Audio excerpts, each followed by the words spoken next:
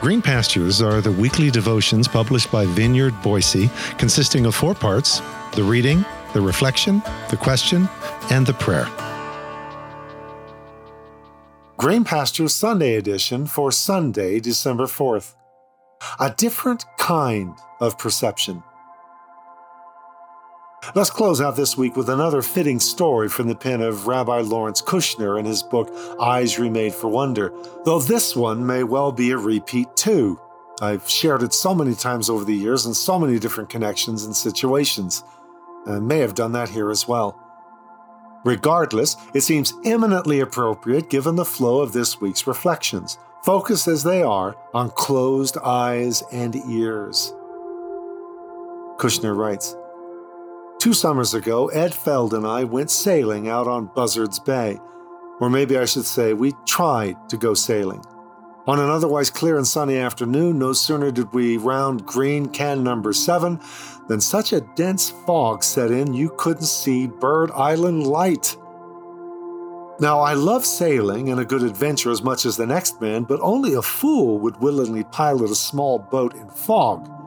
Even with instruments like Global Positioning System and radar, it's a dicey business. Fog disables more than your sense of sight. Sounds, too, seem to come from the wrong directions. There simply are no longer any fixed points. Certainty is out of the question. You have this weird sense that you are nowhere. Fog is actually a fascinating atmospheric phenomenon. According to the American Practical Navigator, fog is a cloud whose base is low enough to restrict visibility. It is composed of droplets of water formed by condensation or crystallization of water vapor in the air. In other words, when you're in fog, your head is literally in the clouds. So that afternoon on Buzzards Bay, there was nothing Ed and I could do but navigate out of the channel and out of harm's way, drop an anchor, and content ourselves with talking deep thoughts. I'd never seen it so bad. Unable to come up with an explanation, I observed with a wink, "Eddie, what can I say? You bring on the fog." This all reminds me of the weekly scriptural reading for this week in the synagogue.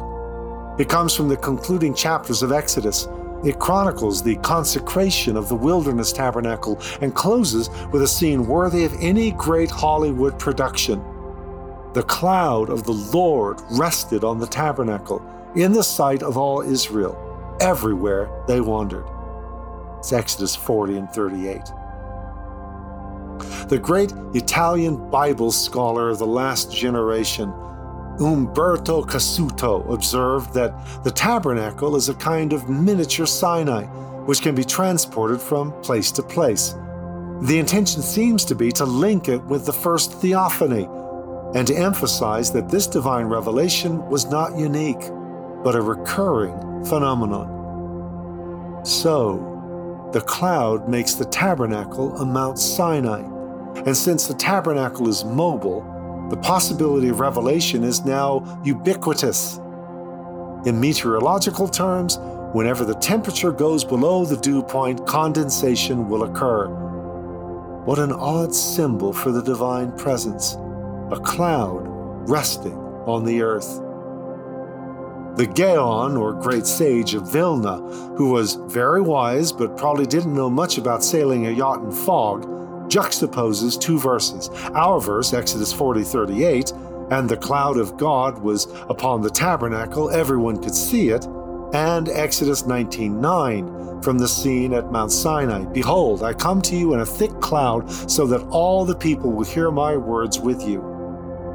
I am struck by how he not only joins the wilderness tabernacle with Mount Sinai, but also how he puts together the 2 senses, sight and hearing, which fog scrambles.